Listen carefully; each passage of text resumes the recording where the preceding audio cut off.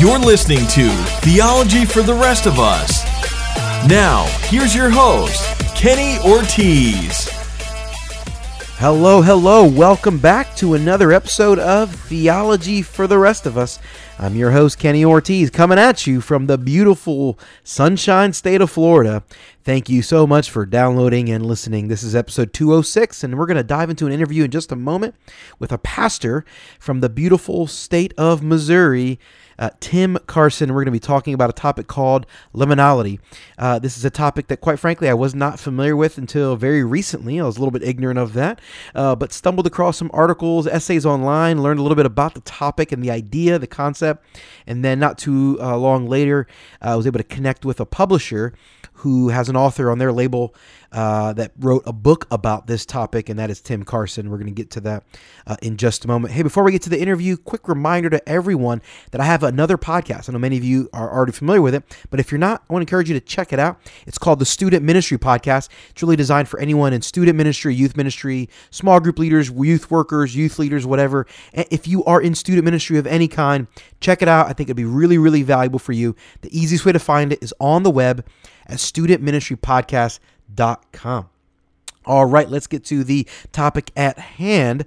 Again, as I mentioned a moment ago, I was able to connect with a publisher and publicist for Tim Carson. He's a pastor in Missouri and wrote about this topic called Liminality, which is a topic that is well known in the areas of philosophy and anthropology, and is recently growing or starting to grow amongst theology scholars. And it's really the idea of transition. You know, when there's ambiguity of transition, when someone is transitioning from one stage of life to another stage of life, or transitioning from one lifestyle to something that might be a different or dramatically different style of life, there's this transition.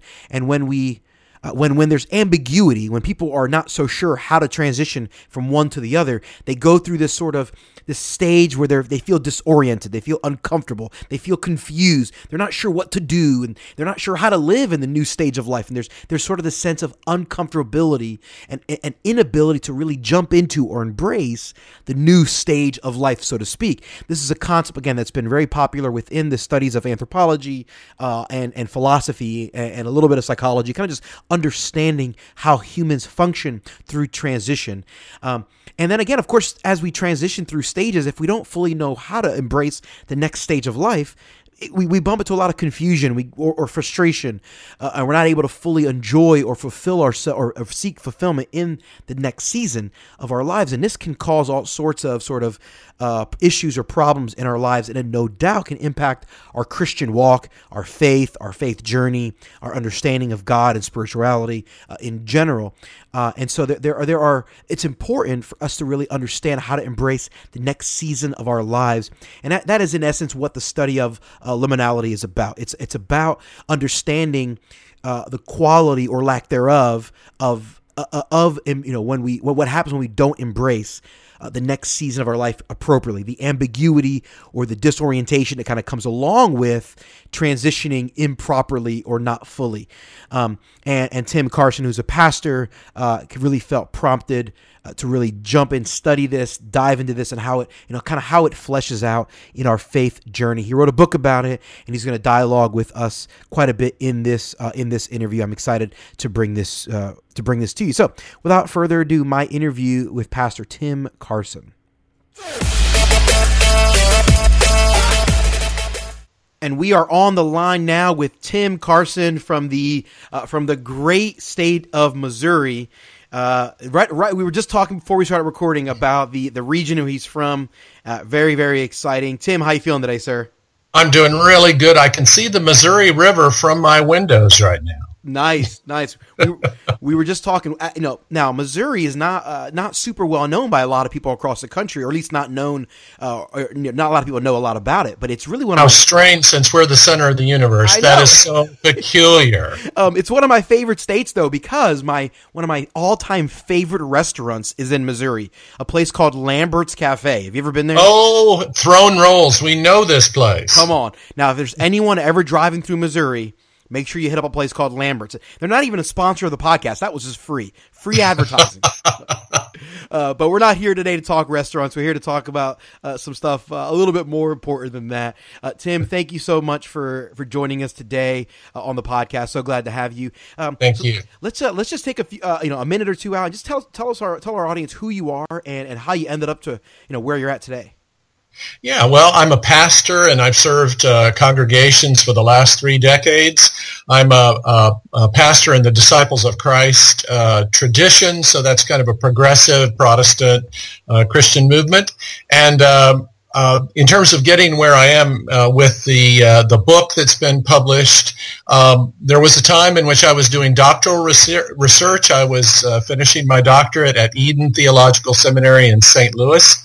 And I was looking for this key, this interpretive key, this theological key to open the lock. And as I was kind of boring down into my studies, I ran across this concept of liminality. And the clouds parted and the light came through, the heavens opened, and I plunged into an area that became very fruitful. And liminality became the category by which it was like a hermeneutical principle to interpret culture around me, to interpret biblical texts, to interpret my own inner experience and those of others that I work with. And so one thing went to another. I did my dissertation on it. An American press, academic press, picked it up, and it got published and ended up in seminary and also just university libraries all over. And then Lutterworth Press in Cambridge, England, contacted me when it went out of print, and they said, hey, let's bring this back in a second edition and add a chapter and do some rewriting. And that's what's happened this last year. And so now it's out on the shelves. Well, that's congratulations. I have published a book, and so I know the excitement about that. I have not had a second edition though, so my guess. Well, live long enough, and you might. My guess is that when mine goes out of print, it probably won't come back unless a lot of our listeners go out and run out and buy more copies. But so let's dive in a little more. Give us a little more idea of what is this concept all about, and kind of unpack this for our audience. Yeah, so the root word of liminality is limens, L-I-M, limens, and it has to do with, the Latin refers to threshold. So when you cross the limens, you cross the threshold from one reality into another. And so liminality is the state of being that you have when you have crossed the threshold of the known and you have moved into the unknown territory that is in between what you have known before and what shall yet be. And there you are with all of the balls in the air and all of the ambiguity of not having the coordinates of your past experience or your interior experience, because liminality can be an external experience, it can be a personal experience, a social experience, and a deeply interior experience of passage. Victor Turner was the anthropologist. Actually, von Gennep was early part of the 1900s, brought this forward as a rites of passage model. One is moving through, either through ritual kind of rites of passage or involuntary rites of passage when events take place. And Victor Turner, the anthropologist, really matured this concept of liminality and defined it as we all live in a structure of positions. We live in a world, a reality, a context, and when we shift, when we are thrust out of that structure of positions in which we orient ourselves to the world, then we move into the liminal domain. In fact, we become liminal persons. Our identity is up in the air. It's all questionable. If someone's passed through a divorce, they know what that's like. Right. They have moved from one reality into the ambiguity of being a new person, and all of the people around them don't know what to do with them. They're dangerous. It's almost enchanted because the structure of positions has changed.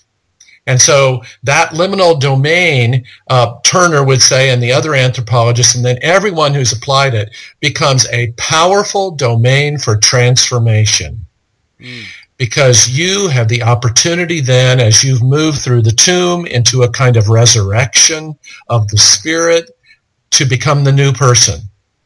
And the passage takes you to the other side of what you can become. And so I love the idea. Or first of all, let me backtrack. I love presenting ideas that maybe not feel mainstream. I think that's important. And when I say mainstream, meaning the average person that's sitting in a pew on a Sunday morning probably is not familiar with this concept as you've articulated it. However, they may be familiar with elements of this, or they may be familiar with it and not even realize that they're familiar with this. And so you just exactly you just used a perfect example of, as simple as it sounds, the idea of someone who had been married and they may go through a divorce. They have now gone through a new stage. What are some other practical examples so that the audience can kind of wrap their heads a little bit around this concept? Are there any other kind of lots. cultural examples? They may not know the word liminality, but they've experienced it, I can promise you, because of human experience. That's why this is so powerful. If they've lost someone to death, suddenly they are thrust into a world between the worlds because that loved one has disappeared from view, if not from their personal interior experience. And so they are thrust into ambiguity and uncertainty, and all the balls are in the air. That's one very powerful and very familiar one. If a person is in an extended hospitalization, the world outside, the one they used to know, seems to move away into the distance, and this strange new world of cords and nurses and hospital beds and gowns and treatments becomes the liminal domain out of which some passage can take place into a greater reality. There are kind of what Victor Turner would call liminoid experiences. These are artificial experiences of being in the other. You can think of media experiences or cinema, being you walk into the darkened theater and you are transported into another reality in which you encounter truths and questions. And so that liminal domain is it's an artificial one, but nevertheless a powerful one. Psychotherapy is a liminal domain in which you are in the sealed canister of a relationship, and a ritual leader, who would be the therapist, is leading one through a process where the old self is let go and we are being reborn as a new self. Social liminality is the dimension of liminality that's shared by many people at the same time. Perhaps you went to war and you were with your comrades and you passed through the hellish experiences that one does in war. And your old identity melts away, and you have been sealed in this canister, this unreality of war in which loss and violence and the unimaginable takes place. And then you pass through that with your band of brothers or sisters, and you come out on the other side. And one of the difficulties for American culture now is there is no community to welcome the warriors home as in pre-industrial cultures. And then there's a social liminality that takes place with things like an election. Right? I mean, hey, the day after the election, the United States of America was thrust into social liminality. All of the former coordinates by which we thought the world operated seem to vanish. And now, for about a 6-week period, it's the 40-day interval. Think of all those biblical 40 numbers, Jesus in the wilderness, children of Israel. For that 40-day period, everyone is disoriented. We don't know what to do. What has happened? What is the meaning of this thing? And as people try to get a handle on that, they try to piece together what the new world might look like. There is the possibility of transformation, and that possibility is that we have been awakened to ourselves. We see what a new mission that we might have, a new occasion to practice our faith, but everything, what we knew before is gone. And so liminality, and especially the process of liminality, ushers a person toward a future that is unknown and yet full of potential. That's the hope of this, whether it's baptism, the rebirth of a spiritual insight, someone who comes to themselves in a sweat lodge. There is this sense of great passage, and collectively or corporately, whole societies, whole countries pass through this. And I think that's exactly where we've been in American culture. What will be required to pass through this in a whole, meaningful, fruitful way at the end will be ritual leadership, and that is persons who know how to help people pass through and embrace the ambiguity and the newfound wisdom that they find exactly in that place so that they can create a new kind of world. Okay, I love what you're saying, and I know that there's lots of people tracking with you, but there's some of us not as smart, and so we want to ask an instant follow-up question, and that is, I understand the concept of liminality, right, but why does this matter? More specifically, how does my understanding of this process have the potential to transform me in a way that is positive in my faith journey? And yes. And on the flip side, if I don't understand this, or if I don't acknowledge this process, if I'm just kind of bumping through life accidentally, how might that be a detriment to me? Right. Let me give you an example of how this would work with spiritual formation. So in the past, in the bad old days, we thought that pastoral counseling and spiritual direction and psychotherapy was about repairing things, about taking things apart and repairing things. If we used a liminality model for approaching the journey of the soul, we understand, and the language that we use with people is a language of passage. Just this last week, I was working with a person that had endured a terrible trauma, and they're coming back from that. And the guiding metaphor that we have for all of our work is that she left the shore of her former life when this terrible trauma took place, and she has been adrift in the river, and yet she sees the other shore. She knows where she needs to go. And so the language of passage is, you are actually going to move from one state of being to another with courage, with hope, with the guidance of the Spirit, and you're moving to greater wholeness. You're moving to repair and healing.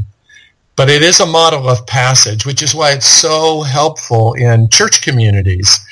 Imagine the typical congregation and what they experience, whether it's a new congregation, old, city, urban, rural. There is where we were, and there is where we are. And sometimes where we are is in the middle of a great passage. And we need the language of hope to help us traverse that and make that passage. So this can be very, very personal. You're on a passage. You're on a journey. And when you are in the place of the unknown, there is the greatest potential for you to be transformed. It's very hopeful, very hopeful. So that's really good thought. So if there's someone in a church community, for the example, that maybe suffers some trauma. So I'm thinking about a dear friend of mine who recently lost his wife to breast cancer. Mm-hmm. Well, obviously there's an incredible difference now in his life after being married for more than 2 decades and having multiple children with this woman and mm-hmm. the new season of life. What are some of the terms or some of the words or some of the concepts that maybe traditionally we would have that might not be helpful, and maybe what's some of the verbiage and some of the concepts that would be helpful as I interact with him? Right. Well, we don't have to go far because the biblical tradition offers all that to us prepackaged. And the obvious one is wilderness. He has been plunged into wilderness. Mm. And in the wilderness, you are on the great journey towards the promised land, but it is so far out and it's shrouded in darkness and you don't know if you have what you need. And yet, in the middle of wilderness, the truth is revealed to you. It comes off of the mountain You are provided manna and quail and water. You are given a community of passage, and you, my friend, are in the middle of wilderness.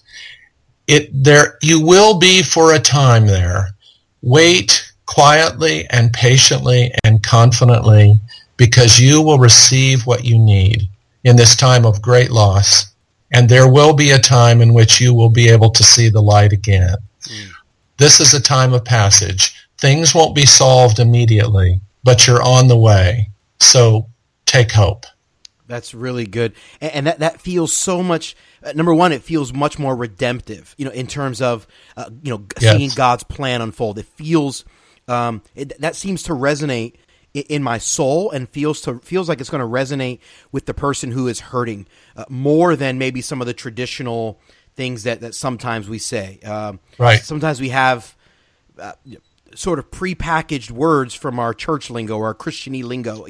Yeah. God's got it. Don't worry about it. That's almost a philosophy sometimes, and I don't think people mean to be harsh, but it comes across that way often.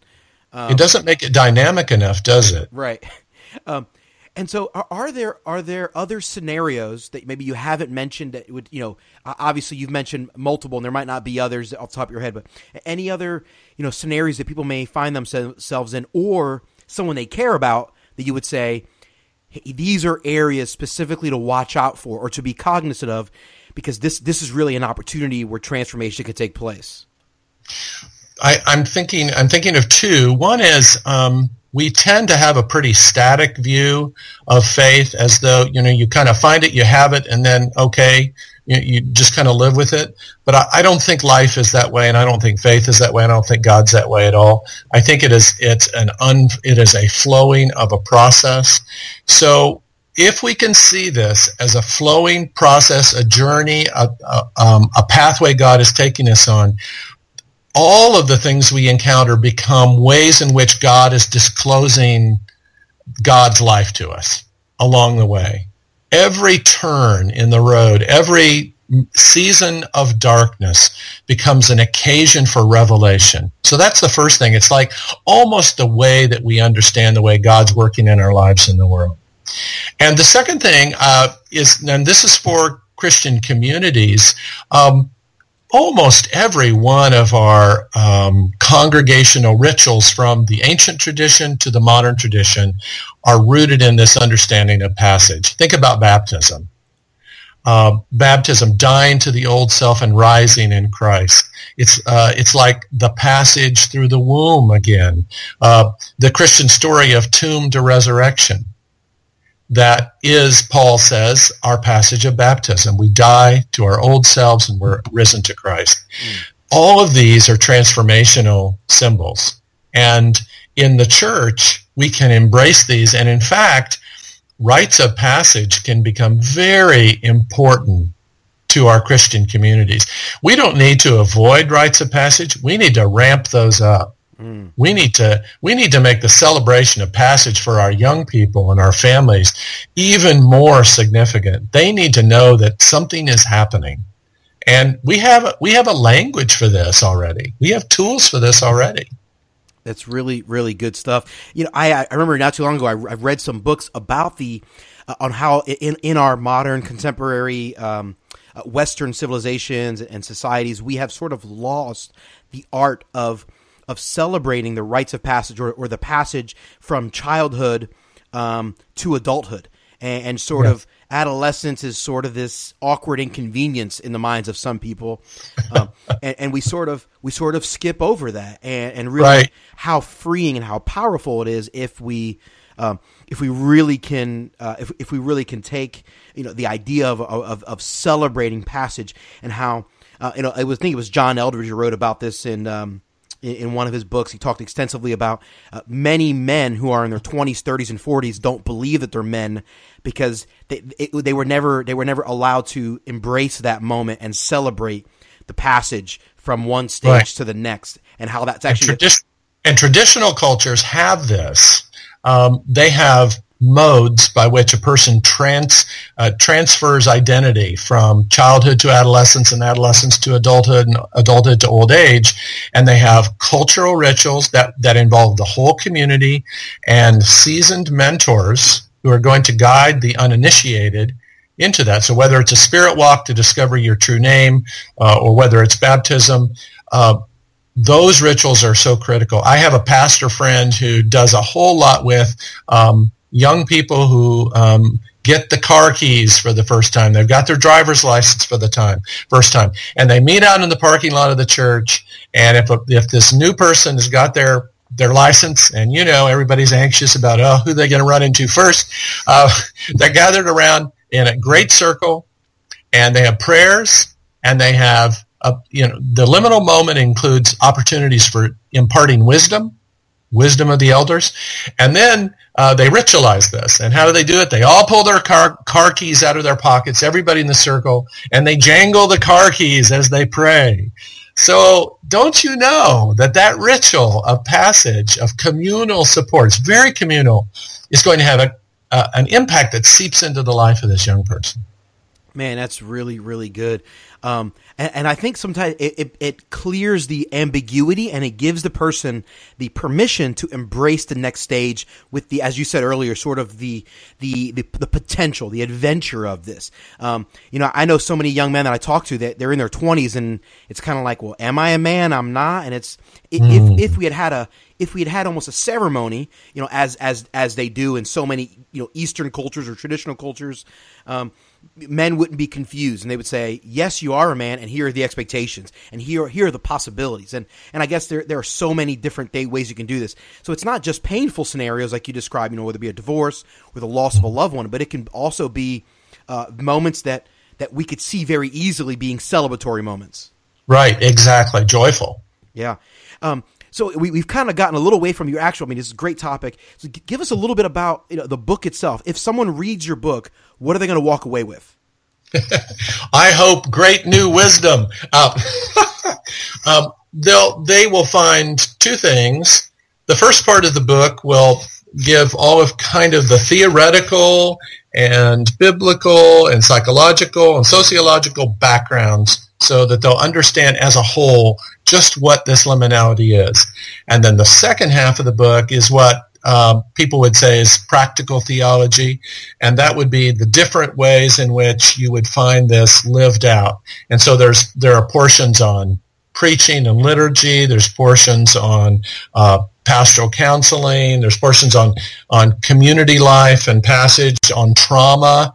There's even a passage, and this was a late passage for the second edition, on the nature of war in the 21st century and what it means for people to be involved in passage and in the role of communities for that. So they'll find the practical applications in the second half of the book. That is absolutely fantastic. And if someone wants to get their hand on this, they're listening to you and they're loving what you're saying, the best way for them to get a hold of a copy. Yeah, easy. Go to our favorite Santa Claus named Amazon and just type in liminal reality and transformational power, and they'll get it there. They also can come see my blog site, and that's Vital Wholeness at WordPress.com, and they can find me and about me, and all the books are listed there too. Awesome, and we will have those linked up. So in case anyone listening to this if you can't find it, head over to our website, theologyfortherestofus.com. Look up the episode number here, and just look in the show notes. We'll have a link both to the blog and to the Amazon page. Make that super easy. Tim, if there's anyone listening to this that wants to reach out to you personally or they want to connect with you, what's the best mechanism for them to do that? Just have them email me, and my email is timothylcarson@yahoo.com. Awesome, and we'll have that linked up in the show notes as well, so anyone can get a hold of Tim that way. timothylcarson@yahoo.com. Tim, man, this has been absolutely fantastic. I really, really appreciate your time. I believe that this content is going to be valuable for a lot of people out there. Thank you. This was really fun. And there you have it, my interview with Mr. Tim Carson, pastor from Missouri, on the topic of liminality. Really enjoyed talking to him. Hope that content was valuable for you. If you're interested in studying more, I highly encourage you to get a copy of the book. If you want to find it easily, you can head over to our website, theologyfortherestofus.com. Look at the show notes for our episode with Tim Carson, and click on that in the show notes there. You can click on a link that'll take you over to the spot where you can get a copy of the book. Again, if you're interested in hearing more about the topic and how it applies to different areas of your life and your faith journey, get a copy of that. I believe that will be really valuable to you. Hey, thank you for listening to this episode of the podcast.